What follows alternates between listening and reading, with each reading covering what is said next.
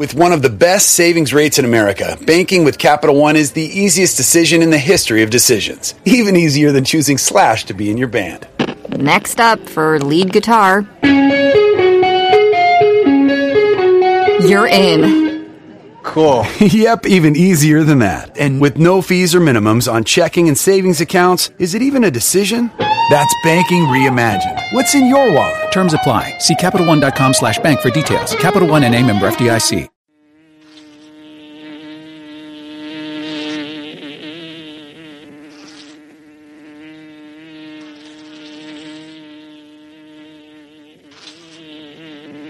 This is the Music Buzz Podcast.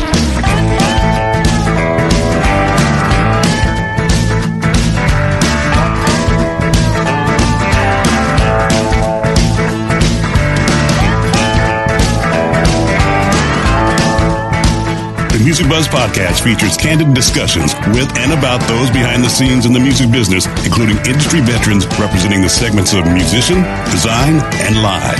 All three Music Buzz Podcast hosts have spent their careers working with the biggest names in entertainment and have been and are still a fly on the wall. Dane Clark as the drummer for John Mellencamp's band for over 20 years and various solo projects. Hugh Syme, a world-renowned graphic artist for the biggest names in music and the corporate world.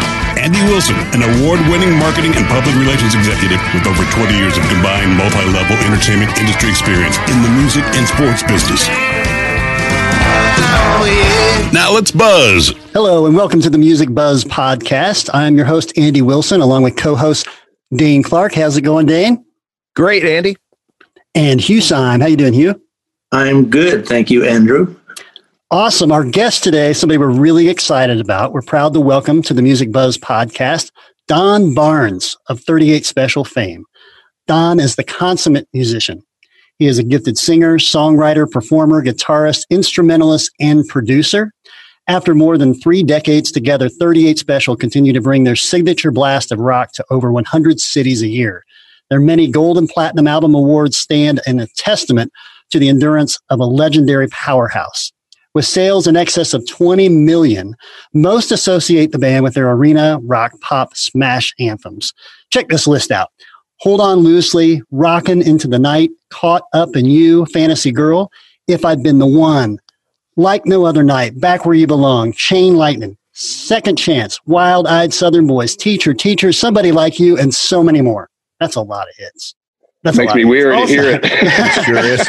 Also, Don recently released, finally, which we've been listening to, Don, and it's awesome, solo album, Ride the Storm, of which we're going to dig into the story behind that as well. So without further ado, welcome to the podcast, Don Barnes. Thanks, guys. Thanks for having me. Music Buzz, live from Atlanta down here, you know. All right. Awesome. I'm glad to have you, sir. So, Don, I got to ask you, so you're a Jacksonville native, correct? Yeah, that's correct, yes. And that's a town that, you know, Tom Petty is from there. I believe Don Felder, who was Tom Petty's teacher, was from that area. So it must be quite a boom town for music, especially back in the day. So can you tell us a little bit about how you first got started in music and maybe your first band? Yeah, Jacksonville was in North Florida, right below the Georgia line. So everybody was kind of, well, I can start off. My dad was a music teacher, my music director in Baptist church. So we started, you know, of course, we were made to go every, 5 days a week, having to go through the Baptist church programs and everything. But, I got the early rumblings of the chord structures and things in church music, and I always liked the spiritual stuff, so it kind of moved me, chord patterns, cycles of fifths, things like that. But overall, we came from an area, we're on the wrong side of the tracks. Leonard Skinner, we all grew up on I tell Donnie and I, three of us from 38 Special grew up on the same street, Woodcrest Road. And wow. There was a 4-lane highway that Woodcrest was a long road. There was a 4-lane highway that crossed it. Steve Brookins, the other drummer in the band, and I lived on one side, but we weren't allowed to go across the highway down where the Van Zants lived. I always joke with Donnie all the time. That was, kind of shanty town over there, a lot of thugs down that way, But so anyway, we just over the years, we got the bug to, with the Beatles and all, just everything, the British invasion. Sure. Played in a lot of bands, a lot of teen clubs, birthday parties, all the things that any kid starts out. You know, you're doing church socials and hardware feed store openings and that kind of thing.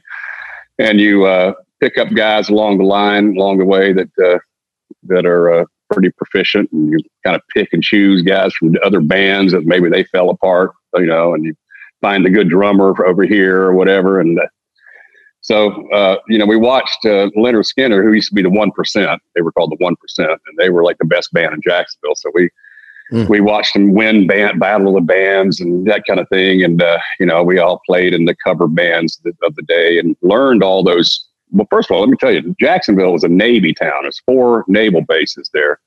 And every kid from Dwayne Allman to Greg Allman, Ronnie Van Zandt, we all played sailors clubs, you know, underage. We're 16, make $100 a week, you know, but we're playing Three Dog Night and Santana, all the hit songs, Young Rascals and all of the day. And so you kind of, through a bit of osmosis there, you learn structures of songwriting. You start from an early age. So you're seeing where the payoff is. You see it's kind of a graph, you know, where it's going to, the B section goes right into the chorus that really explodes, and you start seeing how that graph works and keeps climbing. And so then you get, you know, we do those for a few years, and Skinner was playing sailors clubs and all that, but we were, you know, you get to the point where you get a little cocky and you think, well, I can write my own songs now. And that's when you go starve for 10 years. You know, I'm sure you guys have heard that whole story. Oh, but we watched Skinner, you know, grow up, and we went to high school with most of the guys, Alan Collins, Bob Burns, Gary Rosington. And I remember Alan, he was a wiry guy. He was telling me that he decided one day he was going to devote his life to music. We were like, oh man, that's a bad road. You're not going to do that. Yeah, exactly. So, and then we saw them do one step forward, another step, and they got up there and got a record deal. And, you know, Ray Charles had been from St. Augustine. He'd gone to the school for the blind down there. So there was a few people there. Slim Whitman, you know, he was from Middleburg, Florida. You mentioned Don Felder. He was from Gainesville. Tom Petty was down there. So everybody around there, you know, played those Navy clubs. So I guess we owe our career to the Navy, all of us, you know. But anyway, they started taking off, and Donnie Van Zandt, myself, we'd gone through 10 bands before. You know, it kind of filtered away, it fell apart, and I called him one day and I said, "Man, let's do it. Try it one more time." We all had day jobs and that kind of thing, so. Try it one more time. We're going to really be serious. We'll get the right people here to show up and show up for rehearsal. First of all, you know, that's a big deal in itself. That's a tough one. Yeah. So we were hell bent on, you know, making it work and rehearsing. And every night we'd all had day jobs. We'd show up at about 7:30 at night after dinner and go rehearse till 1 o'clock in the morning, drag your ass out of bed, and, you know, in the next morning, go back to the day job. So, you definitely pay your dues doing that. We all we piled in an old car with bald tires and went out shipped in for gas. We rented a little shanty out in North Jacksonville. That was a thing. You know, you get the cops called on you playing somebody's garage or something. So you had to find some building away from everything, and you could had electricity. You know, so this place it was already condemned. It had electricity, no running water or anything, but you know, we $50 a month or something, you know, so we had to leave our equipment out there. I'm kind of rambling here going on. I'm getting around to the thing, but the name of the band, but we had our mattresses on the wall. We'd gone to the junkyard and nailed mattresses for soundproofing. And, we were locked ourselves in the door. We had fortified the door like a vault door. It was an old hardware store, is what it was, hardware warehouse. And auto parts warehouse. And by the time we were through with it, it had rebar and 2x4s, and it was about a foot thick, you know, to lock it in. Had to keep the equipment out there. Yeah, protect and so we had a big tractor chain going from the cinder block through the door with a big giant padlock on it. And we were irresponsible. Somebody lost the key to the lock, so we used to have to climb up this the old drain pipe around the side, and it looked like all the windows were boarded up, but the one window was on hinges. So we'd climb up there, open the hinge, and come downstairs, rehearse, come out that way. And so we were out there about 2 months, and I guess the word had gotten around to the cops in the area down there. There must have been some wild parties going at middle of the woods in North Jacksonville every night. And we were in there. Sound pressure was like 120 decibels. We stopped playing. We heard banging on the doors, bullhorns out there and everything. And they wanted us to come out. Great. And, they were trying to bust in. And we yelled through the door that we didn't have the key to the lock. And we yelled to the guy, we'll have to climb out from the rain pipe. And one of the guys said something about he was going to shoot the lock off like the old West days or something. He had a 38 special, was going to do the talking for him, something like that. So we thought that was a funny story, So we, in our first gig down in down in Gainesville, we didn't have a name for the band, and we'd said, well, we'll just call it that for the time being. We'll come up with something a little better later, and we never did. So that's great, man. Some of the cops ended up being friends of ours. They would look out, and later on, we built our own little rehearsal place, and they would, when we're on the road, they'd make sure nobody's hanging out of the windows or anything, So some of the guys think they got their tickets fixed. So. Don, now was Peter Rudge, was he your manager from the beginning, or did he come on a little later? No. Now we had a couple of local guys that, put the hat on and said, I'm a manager, but that's about as far as that went. Right. So, but when you played clubs at the beginning, you'd just have to get an agent, you would just somebody that had some kind of booking agency where they were booking, birthday clowns or whatever. If they had, a little branch of it that had bands and entertainment. Right. And this guy would send us from South Carolina. I remember we played someplace. We opened for Atlanta Rhythm Section. We thought we were big time. Sure. We played all these bad dirt floor clubs where we had one place was so nasty that we had to tell the guy that we blew an amp up and we couldn't play, and we had to leave. But anyway, we drove in a van from South Carolina to Chanute, Kansas, all the way across the country. And that was when I started questioning, what am I doing with my life? Right. I wake up in a sandy mattress in the back of a van looking out at Kansas, why am I here? So a lot of dues paying, but yeah, that starts out with just an agent. Okay. And Ronnie Van Zandt had told him, don't make it easy on him. To make it as hard as you can. And we thought, why would he do that to us? Right. Why would? And in hindsight, you realize it builds character. You have to survive together. You got a support group. Yeah. And, and it always, a band is like a marriage. Somebody gets down and says, I don't know if I can continue. And of course, the other guys are going to prop them up. Oh man, come on. We're something right around the corner. We can keep it up, Sure. So we went through a lot of that, and that was, people think it was an overnight success, but it was 10 years of starving and going through and trying to get a record deal and all that. And I tell kids, if getting a record deal, you don't make it. You haven't made it. You just get a chance. Dan, you probably know. You just get a chance to play in the big leagues. If you can show it, if you can produce something, then or you're going to get put back in the AAA team. So. Right.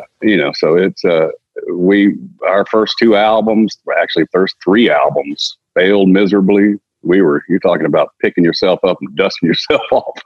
Like what is happening here? So the third album, we went back in the studio and cut a song called Rock Into the Night, and that was the first one that A&M Records did take some attention to, and it cracked the door a little bit at radio. We got kind of a regional hit across the country. And then we knew then that we had to really deliver the next album. So that one had Hold On Loosely on it. While that so that was our fourth album. People think that was our first one, but no, you have to go suffer quite a bit. A lot of that going on. That was wonderful. That those days of allowing a band to grow and establish themselves and take 4 records to really break through. I think those days are probably long gone for anybody, of course. Oh, yeah. But Sorry, go ahead. No, I was just going to say that you guys kind of changed your sound there, too, a little bit. Yeah. A&M Records was an artist-oriented company, which was good for us because they stuck with us. We were courted by Epic Records and Elektra, some other Southern rock bands at the time was the thing, kind of like the grunge era, Southern rock in the 70s. everybody wanted their Southern rock band, every record company. Sure. And so we finally went with A&M because they said, we'll stick with you. And so then, tragedy happened with the Skinner plane crash in 1977. And that we'd already done 2 albums. We only had a 2-album deal. And we thought, this is it. You're talking about changing your formula. Well, somebody in a boardroom somewhere didn't have the heart to drop us after Donnie had lost his brother and we had lost our mentor, everything. So they decided we'll give them one more shot. So we thought this was do or die. And that's when you really assess what you're having, what style, what's not working. We did Donnie made the suggestion, why don't you sing a few songs? Let's try different things. So we got more of that, Ronnie had always told us, first of all, we had kind of copied what had already come before us. We were trying to be the new Lynyrd Skynyrd and Marshall Tucker, Outlaws or whatever. And Ronnie said, don't try to be a clone of something that you've already heard. Try to put what your influences are. He was 4.5 years older than us, so it's like a dad to us. He said, try to find what makes your heart sing. If you whatever you came from. So we realized we were more melody oriented, Beatles invasion, British invasion, and like the big guitars and Mountain and all that stuff. So we call it melody and muscle. We put the style together and tried to come up with something that people would latch onto and you could play in a bigger place and have some hooks and that kind of thing. So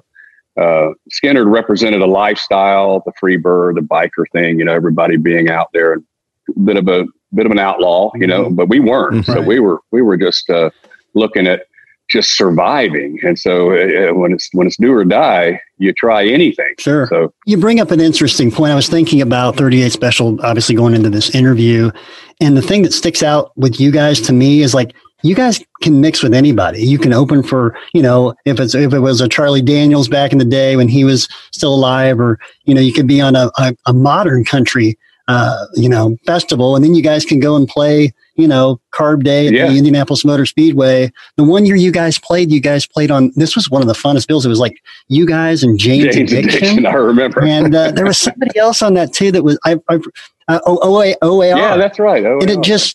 And it just proves that like you guys can play with like anybody. Yeah, it's like it's just an intro, and I think it's just a testament to the music. And I think a lot of people maybe classify you guys as Southern rock, which you are, but it's not just that, which is interesting. We always were married to the hook of a song.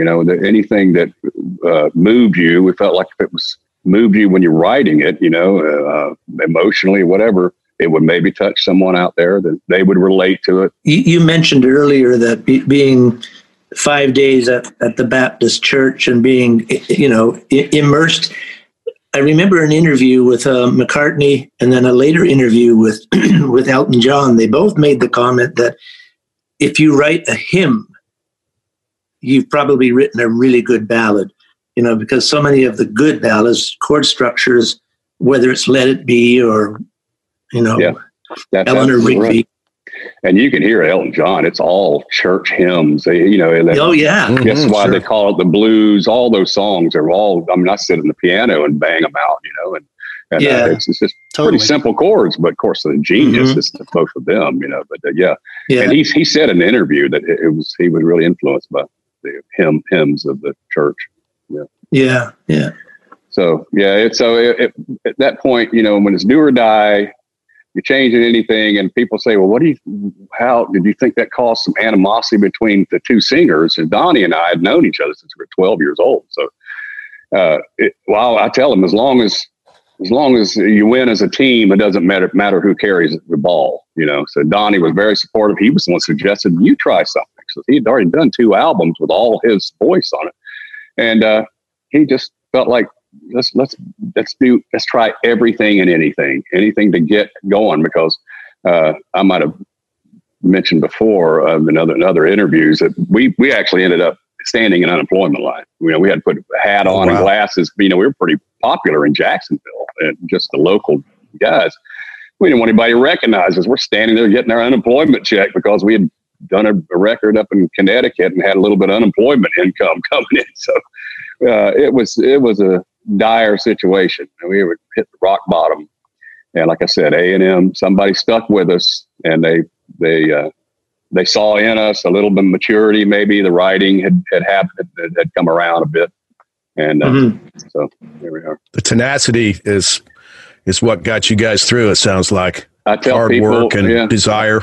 Right. I tell kids, if you absolutely have to do this, but if there's anything with more stability to fall back on, you should probably do that. You're going to sacrifice everything, weddings, anniversaries, birthdays. You're going to sacrifice everything and make it number one.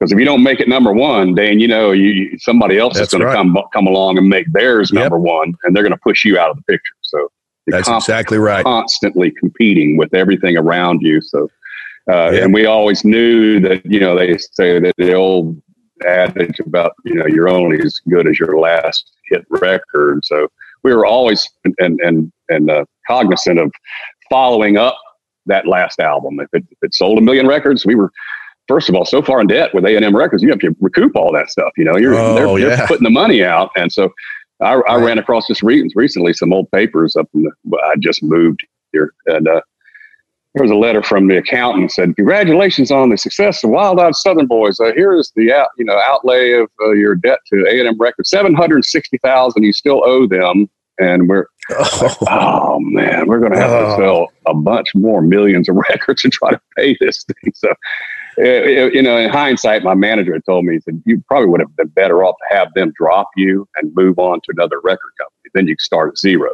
but we stuck with them because they stuck with us, and, the loyalty was there. So we hammered it out. That's awesome. Finally got it paid off. Yeah. Jeez. Yeah. Whenever you have two vocalists, there's always kind of the analogy of Lennon or McCartney, because classically they had two voices. Who were you, McCartney or Lennon, in that scenario? I'd be McCartney. Yeah, the more melody, more major more chords. Range. I'm sorry. More range. Yeah, more range, more melody. I was, and some people think they kind of criticize me, but hey, it was do or die. I had to do something, and I did like the melodic stuff. We liked all the early stuff, the '60s, the Jerry and the Pacemakers. I mean, everybody from back then. You know? So I would sing along with them in the car and everything. So yeah, so that would be. And I found that what really helped, and was major chord songs. A lot of people play in minor chords. Right. And I was able to hit those major notes, high stuff. Hold On Loosely is a major chord. Sure is.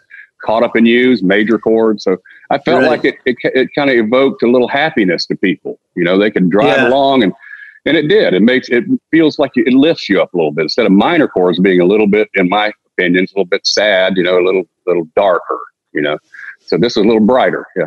What do you write, despite potential in the market? What do you write more? What's your facility? Melancholy and minor, or always kind of upbeat and happier songs? Both, everything. Anything that just comes out to be. We're all ignorant about this thing, and nobody has the answers. So we all have our little tape recorders, and you put the little bit of an idea that might be 5 seconds long. We'd line up these bits, and we were contractually obligated, to have something out in 9 months after a long tour that you're just exhausted, and having an idea of one single note going on it, and you have a contractual obligation to have it out by next May or something, and so you just go to your little tape recorder, and you find things that by that time you had forgotten that you'd recorded that little bit, and so you're kind of playing something that you don't even remember. And you listen back, sure. That's actually a pretty hook thing. I could put a melody there. I could do this and then you develop it from there. And it's just germs. Jim Peterick and I, we talk about germs of ideas. They grow into something a little more infectious, but it starts from just that little seed. Yeah, I was going to say Jim Peterick too, man. You're going to a guy who knows how to write a hit song. Man, he knows how from Vehicle to Eye of the Tiger to, gosh. I know. When I first met him, he was in a little house outside of Chicago. And first of all, this guy's he knows how much I think of him. I learned so much from him. I had to go to school. You know, he had a vehicle was when he was 17, number one song. So I'd gone to his house and I had forgotten I didn't know who he was really, because we were kind of placed together by the record company. And he had a little porcelain car on his coffee table, and it was like a bubble looking car. I said, "What's that?" He said, "That's my vehicle. I was given to me, a vehicle." Oh, vehicle. Yeah. And it just caught me that, oh yeah, that's right. I was in high school. I heard that, you know, and he goes, yeah, I was trying to copy Blood, Sweat and Tears, you know, he said, Ides of March, like Ides of March. Yeah. So anyway, he wrote this book about songwriting for dummies. And I have a little quote in there that he taught me that it can be anything in your mind. If you play that radio in your head, and he's great at it. He can, when you're in that twilight zone where you're going to fall asleep at night, you can hear it if you allow it. Open the channels up and hear your little idea, and you think, oh, I could go that way, but wait a minute, I could snip that off and go this way, and and then you kind of put that down. So, you know, he's a master at that stuff. He's still writing every day. Anyway, he's a big mentor over the years. Learned a lot from him, and when he went off of Survivor, and they had little problems with their group. They didn't want him to write with any outside artist. Well, at that point, it was kind of another do or die situation, where now we didn't have the guy who we'd gone to school on, and we had to really draw up our inner resources and come up with something that was going to be a big hit after Jim Petrie. And so it was If I'd Been the One. What if I'd been the one to say goodbye? That's awesome. Big hit for us. And he comes up because you guys wrote it. He said, "Man, that's the best song. Best song I never wrote." That's what he said. That's quite a compliment. Yeah, that's awesome.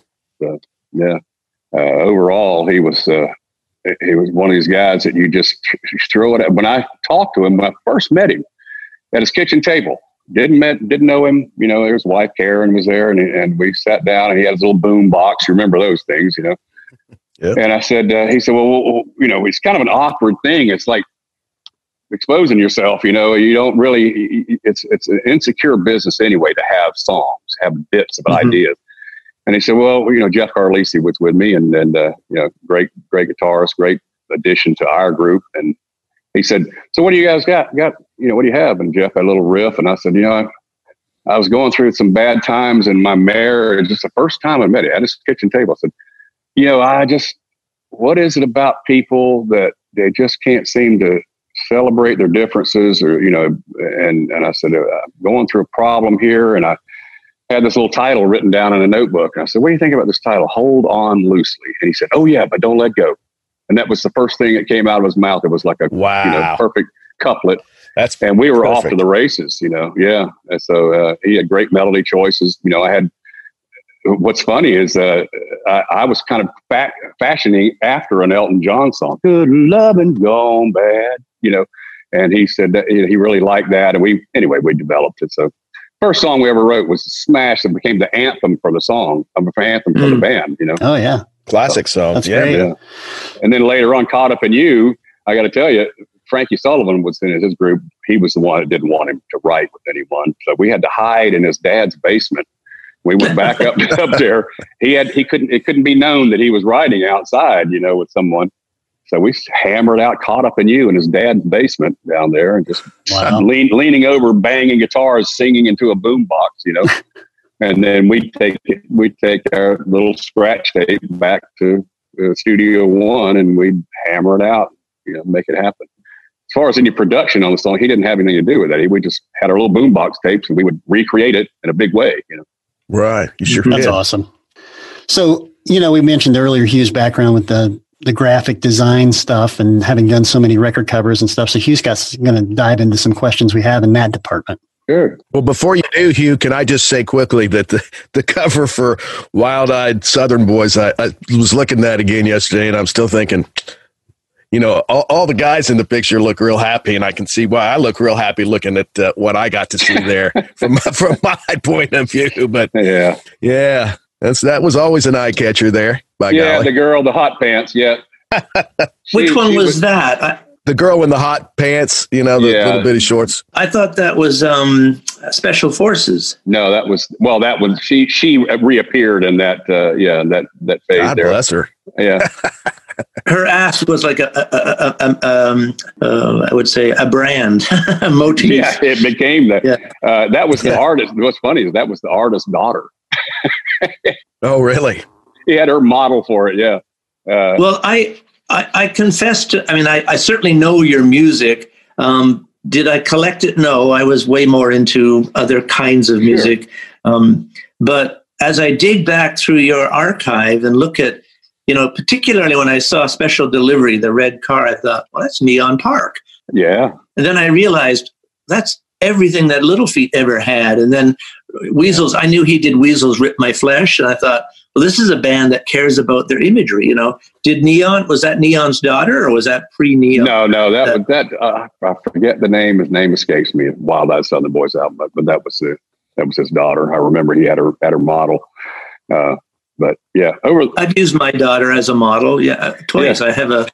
I did a cover for Megadeth, and the fourth baby from the left hanging from the clothesline is my daughter. So that is a line. The fourth baby from the left hanging from the clothesline.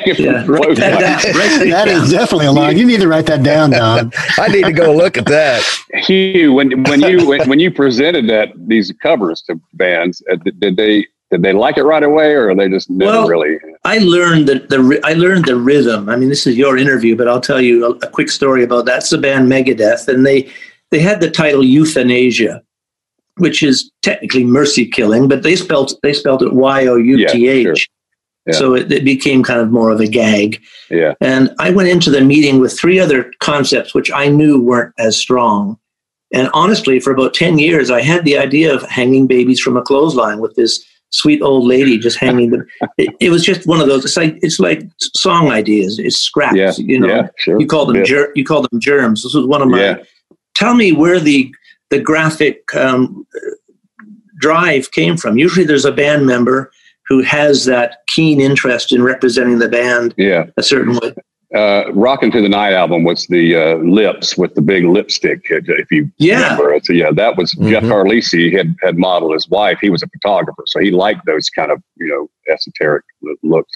And he had macro photos of his wife holding that lipstick, and then the A&M, the art department, developed it. So he was always got a good eye for that kind of thing. The Strength in Numbers album, it was with 3 and 8, you had all the shapes. They had the horseshoe, two horseshoes on 3, and then 4 on the 8. Right. And again, that artist escapes me, but I didn't like it. I didn't think it looked rock and roll enough. It looked a little just I don't know, New York or something, and just the shapes. And he said, well, we can put your faces behind the shapes looking through the window. And that was going to be costly to have a cover. But I thought, man, those 6 shapes just didn't move me at all. So on the 8, it really didn't look like an 8. Can you move some of those shapes, make them a little longer to look like an 8? And he pretty much was insulting. He said, you don't know what you're talking about. The whole concept is using 6 shapes to make 3 and 8. So I walked away and said, do whatever you need to do. I don't know. And how did the towel in? Did very well. Yeah. So the Windows idea was a great idea because people, it was a slip cover slipped inside of a cover. So you had cutouts. So how that's more expensive when you like physical graffiti, like physical graffiti. So it was our faces looking through those shapes. It did help, but Ride the Storm is I saw the cover and I thought, well, that's something I would have thought of in terms of just approaching what you had done with that. It's a very effective cover. How do you anticipate marketing this project? Will this have a video for YouTube? Will you be approaching it with the kind of current tools? It was released by Melodic Rock Records. Andrew McNeese, he owned that, and I just recently have been contacted that he sold the company to another investment group, and they want to re-release it with video. To answer your question, they want to put a video together and that kind of thing. That album was I was a young man with a lot of I had to prove myself, and I was out there. A&M had offered me a solo album deal, and I said, I left the group after so many years, and it was do or die for me. And I tried to gather all the songs I could and wrote with Martin Briley, English writer. I wanted to get more of a British, style in there. But anyway, I Ride the Storm was really about me and my career at the time. I needed to prove myself. I'm going to ride the storm. I'm going to prove it all to them. So most people think it's relationship or something. But anyway, it's a good collection of songs that pretty much goes around the I understand that has some age to it. You brought it forward about 30 years, did I hear? 28 years. Yeah, they record company, A&M, offered me the deal. They went and paid a lot of money for this album to be recorded. And I got the chance they said, pick any musicians you'd like to play with. And Jeff Vaccaro and Mike Vaccaro from Toto. I thought they were just, powerhouse. Fantastic. Rhythm section. Oh, yeah. A lot of Dan Huff, who's a titan in the industry now. He was a guitarist, came in. Anyway, we had a great time. We slammed these songs out, and A&M, we paid for mixing and remixing and, the packaging and time and mastering, not packaging, but, and then I get a call from my manager one day, and it said that Polygram has bought A&M Records for like $1 billion. So, it was 1990. So anybody who had an album, the project, it was all shelved. Janet Jackson, there was several A&M artists had their project shelved. And so at that time I said, well, we can just sell the masters. We can buy the masters and, go to another record company. A&M became, Polygram, they're all about acquisitions. They didn't want to sell any of their property. So they held on to it. I guess they were going to release it posthumously or something, but we couldn't get them to sell it. So it just sat there. Wow. And several times people wanted to release it. And so finally, Andrew McNeese from Australia, he said, it became an import. So he said, I know several people at Universal Music, which now owned A&M after all these years. They did a search on it. And they searched like 3 times. And they said he's really bothering him with the search for the tapes, the masters. Well, they found out later they had the big fire out there. All the A&M project, even our 38 records, the Wild Eyed Southern Boys, all that stuff that was, double platinum, all burned up. They're gone. You can't use it as a compilation. So I said, well, what better way to release an album? I've got a 2-track tape down in the basement. It's all mixed and mastered. And we put it out without their permission, because what are they going to do?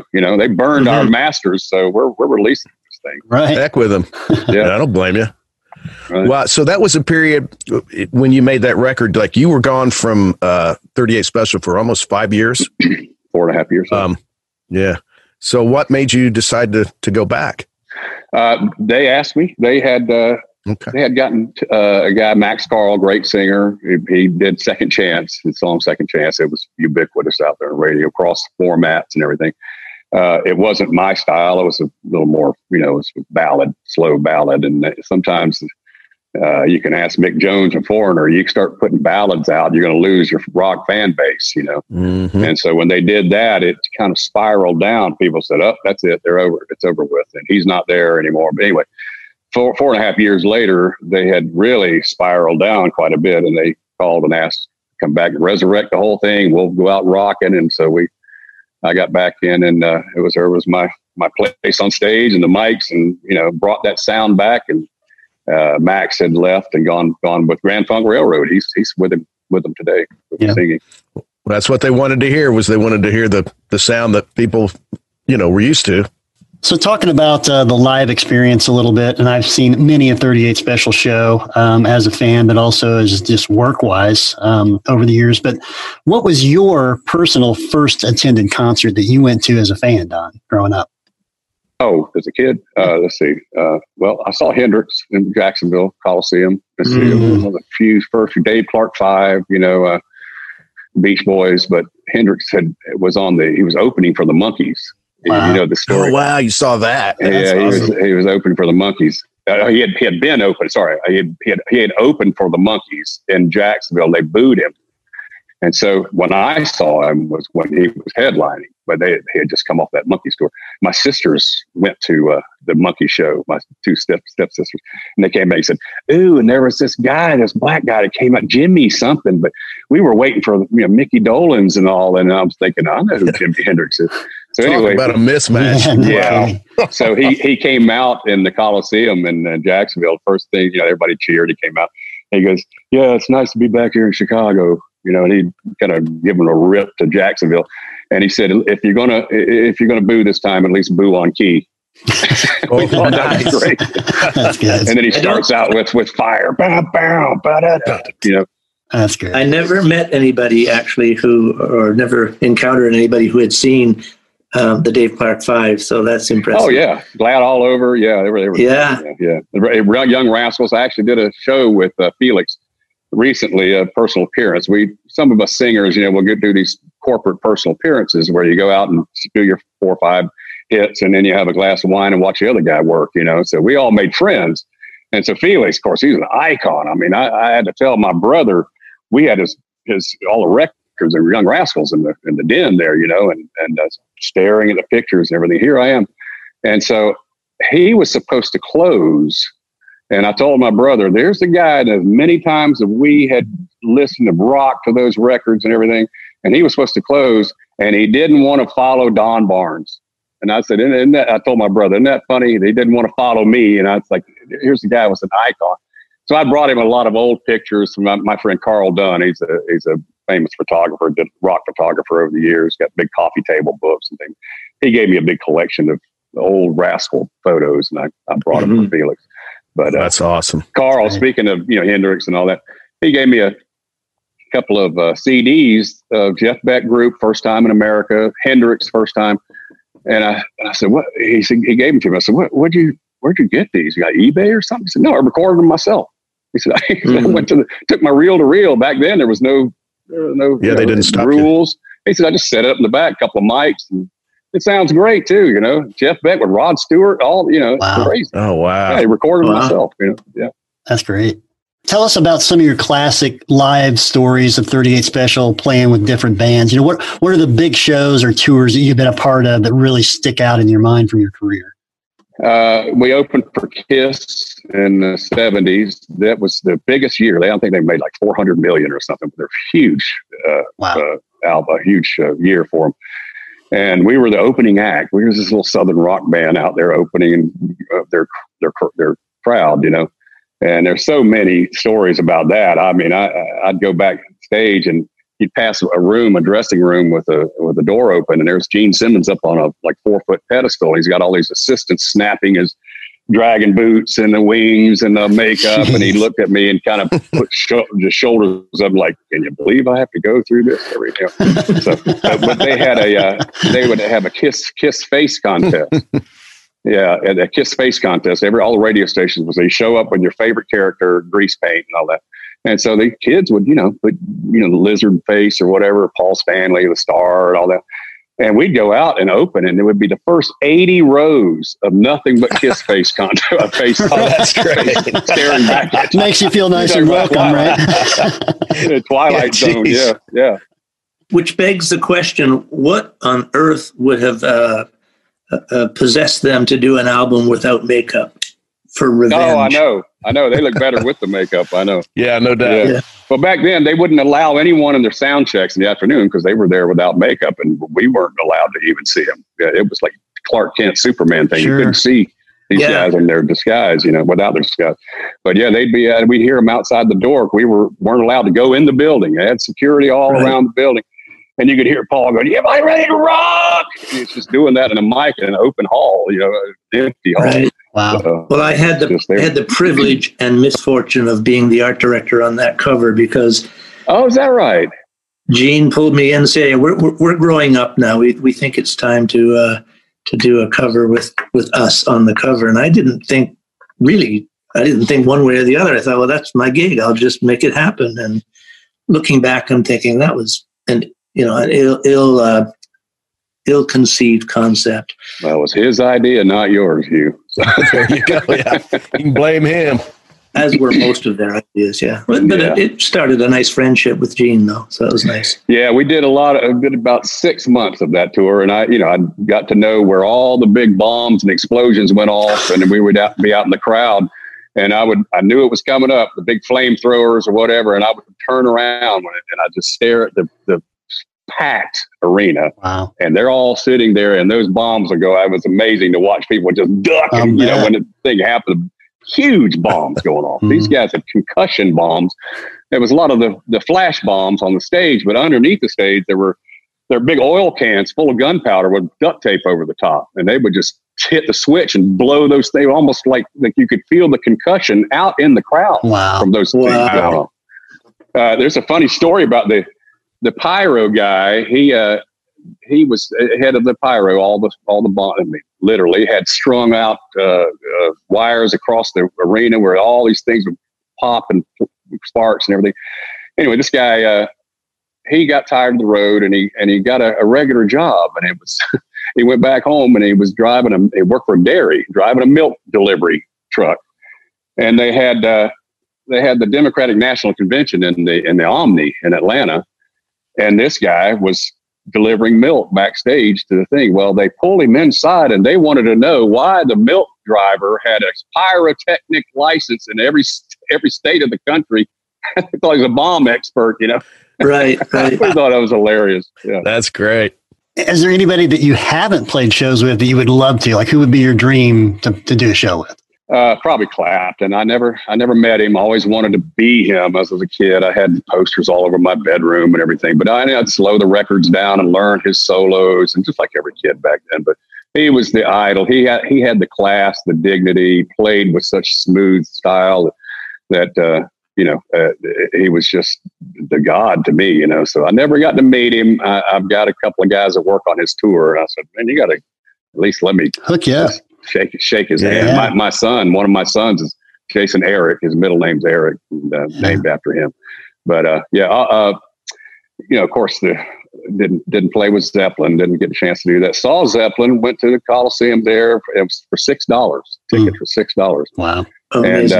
And I remember I was about 100 feet out from Jimmy Page, and as a kid, just burning desire. You want to do that. And sure. I played in young bands, and it's like, there's Jim, 100 feet from me. There's Jimmy Page, one of the top guys. How can I cross that 100 feet? I want to be up there doing that, So it took a long time, but so those kids with a dream, Yeah. A quick Eric Clapton story that I have. One time I was with Billy Gibbons from ZZ Top, and at the end of the day, we'd done a bunch of media stuff. And at the end of the day, I was letting him off, and he handed me a business card and had his contact information on one side. I turned it over, and the other side it said, "Friend of Eric Clapton." And I said, "Billy, why do you have this on the other side of your business Friend of card?" Eric Clapton? Yeah. I said, "Why do you have this on your business card, Billy?" He said, "If you were friends with Eric Clapton, wouldn't you want everybody to know it?" Yeah, that's true. Yeah. Billy's a sweetheart. We played a lot of shows with those guys. ZZ Top. But, we learned a lot from the fact that they go into character, they're out there on stage, and you have to kind of be that guy, because he's so mild mannered, he's backstage. He was just a nice guy. He's like, "Hey, Don, how you doing?" And then he's out there, how, And I remember they had we had been on many tours through the years with them, but remember the African stuff, all the straw huts, they came out of that little shell. And I went up there before they went on and went into his little shell there. You could had a little tiered window there you could see, and it had a little strip of lettering he had stuck on there. And it said, "Let's get into character." That's great. That's great. Let's get into character. Yeah. Let's get into character. I worked with Alice Cooper in the same kind of thing. He wanted to talk about golf, and he was just so unassuming and such a lovely guy, but obviously a far cry from his stage persona. Yeah, we've done some cruises. That guy's a nice guy. We did a lot of these rock cruises, and he brought the boa out and did the whole thing. I don't know how they got that on the ship, but did a great job. All these, let's see, who else? We played the Meadowland. Bon Jovi used to open for us. They were this is when they were young guys. They had actually Slippery When Wet had just come out. And they were we were the last band they opened for, and we did about 3 months together. Got to know them. Great kids. We were older than they were. We were older than everybody. By the time we got anywhere, we were weary, and we'd grown some years, But we played. I remember that we came in the afternoon for a sound check, and back then there was no cell phones or anything. A payphone was backstage, and he was leaning against the booth there, and he was going, "Really? All right. Oh, great. And he hung the phone up, and I was the only one standing there. I said, what is it? And he goes, our album just went to #1. And it was great. I gave him a big hug. Congratulations. That's great. You got to be happy for anybody getting anything good in this business. Sure. But, we played the Meadowlands. We'd been up the Meadowlands several times opening, and we wanted to headline. And, you got the handlers and accountants and managers saying, no, you don't want to get 24,000 people. You don't want to go in there and embarrass yourself and not fill the house. So we said, we were cocky about it. We felt confident. We'd been up in the Northeast quite a bit. And we said, no, we think we can do this. We can bring them out. And they said, well, it's your funeral, go ahead and try it. So we went out there, and buddy, 24,000 people came and sold that place out. It was great. Wow, that's awesome. We proved them all wrong, That's great. Beautiful. Wow. Thank you so much, Don, for your time. Hey, we certainly appreciate it. It's been a lot of fun. And, hey, if you ever need a drummer, you can get a hold of Dane. And we used to have two. Yeah. We used to have two. I know. I was going to ask you about that. Two drummers, so I saw you guys here in my hometown, which is Anderson, Indiana. You played at the casino, Hoosier Park. And I was thinking that it was about 5 or 6 years ago. And then I actually looked it up online yesterday, and it was 2009.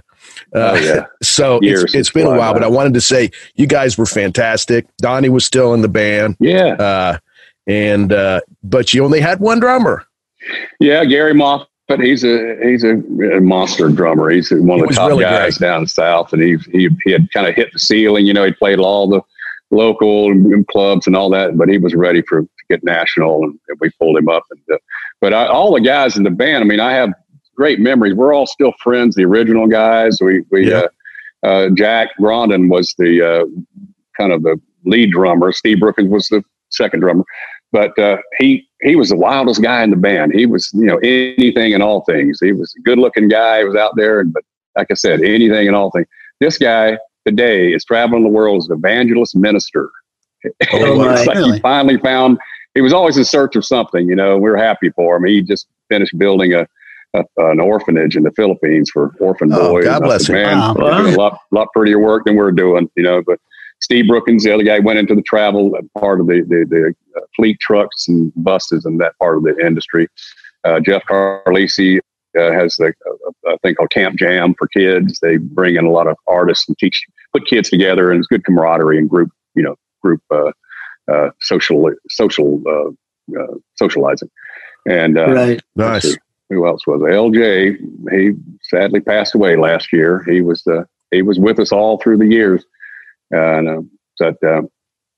he ended up getting Parkinson's. It's just, it got bad, but we all missed him. And anyway, we all want to have a barbecue one day and have everybody show up and reminisce. So. That's great that you can all still be friends. Yeah, that's right. We're still out there. We're doing 100 cities a year. Of course, not this year, but we've been doing basically 100 cities. And we've got a great group of ringers out there. We just recreate that history, unfold it to people, and just knock them down, take them for a ride. That's a lot of groups will go out there and go, and our next song is this. Thank you very much. And this song is the next one. Thank you. But they need a director. They need to realize you got to take that crowd for a ride and lock them all together with medleys and just take them higher and higher until it's explosive finish. And everybody feels like they got everything worth their ticket, So of course, that's what we're all about. That bringing that happiness and joy to people. It's a good job, It just occurred to me actually, Dane, your band is supposed to open for 38 Special. Brown County. We are. And in Wabash. That's Indiana. right. Yeah. Are we Two times next year. Yeah. All right, man. Yeah. So there you go. That's excellent. Well, come back and say hello, and we'll hang out. Well, I sure will. Drink a beer or I sure will. Great. Good luck to you, Dane. I wish you all the best. Thank you, Don. I appreciate that. Yeah, thanks a lot for your time. We certainly appreciate it. Thanks for joining the Music Buzz podcast. Thank you, guys. It was a pleasure. Yep. We're closing the show with a live version of Hold On Loosely. Thanks again, Don. Have a good one. All right. Thank you now.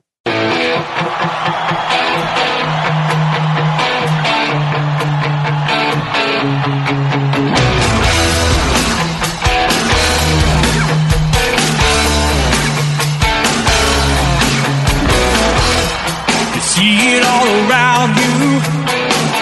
Good love has gone bad. And usually it's too late when you realize what you had. And my mind goes back to the girl I met long years ago. Who told me just hold on loosely, but don't let it go. If you're clinging tight, you're gonna lose control. Baby needs someone to believe in, and a whole lot of space to breathe in. It's so damn easy when your feelings are such to overprotect her and love her too much. And my mind goes back to a girl I met long years ago. Sing it, Texas! Just hold on loosely, but don't let it go. If you're clinging tight, you're gonna lose control. Your baby needs someone to believe in, and a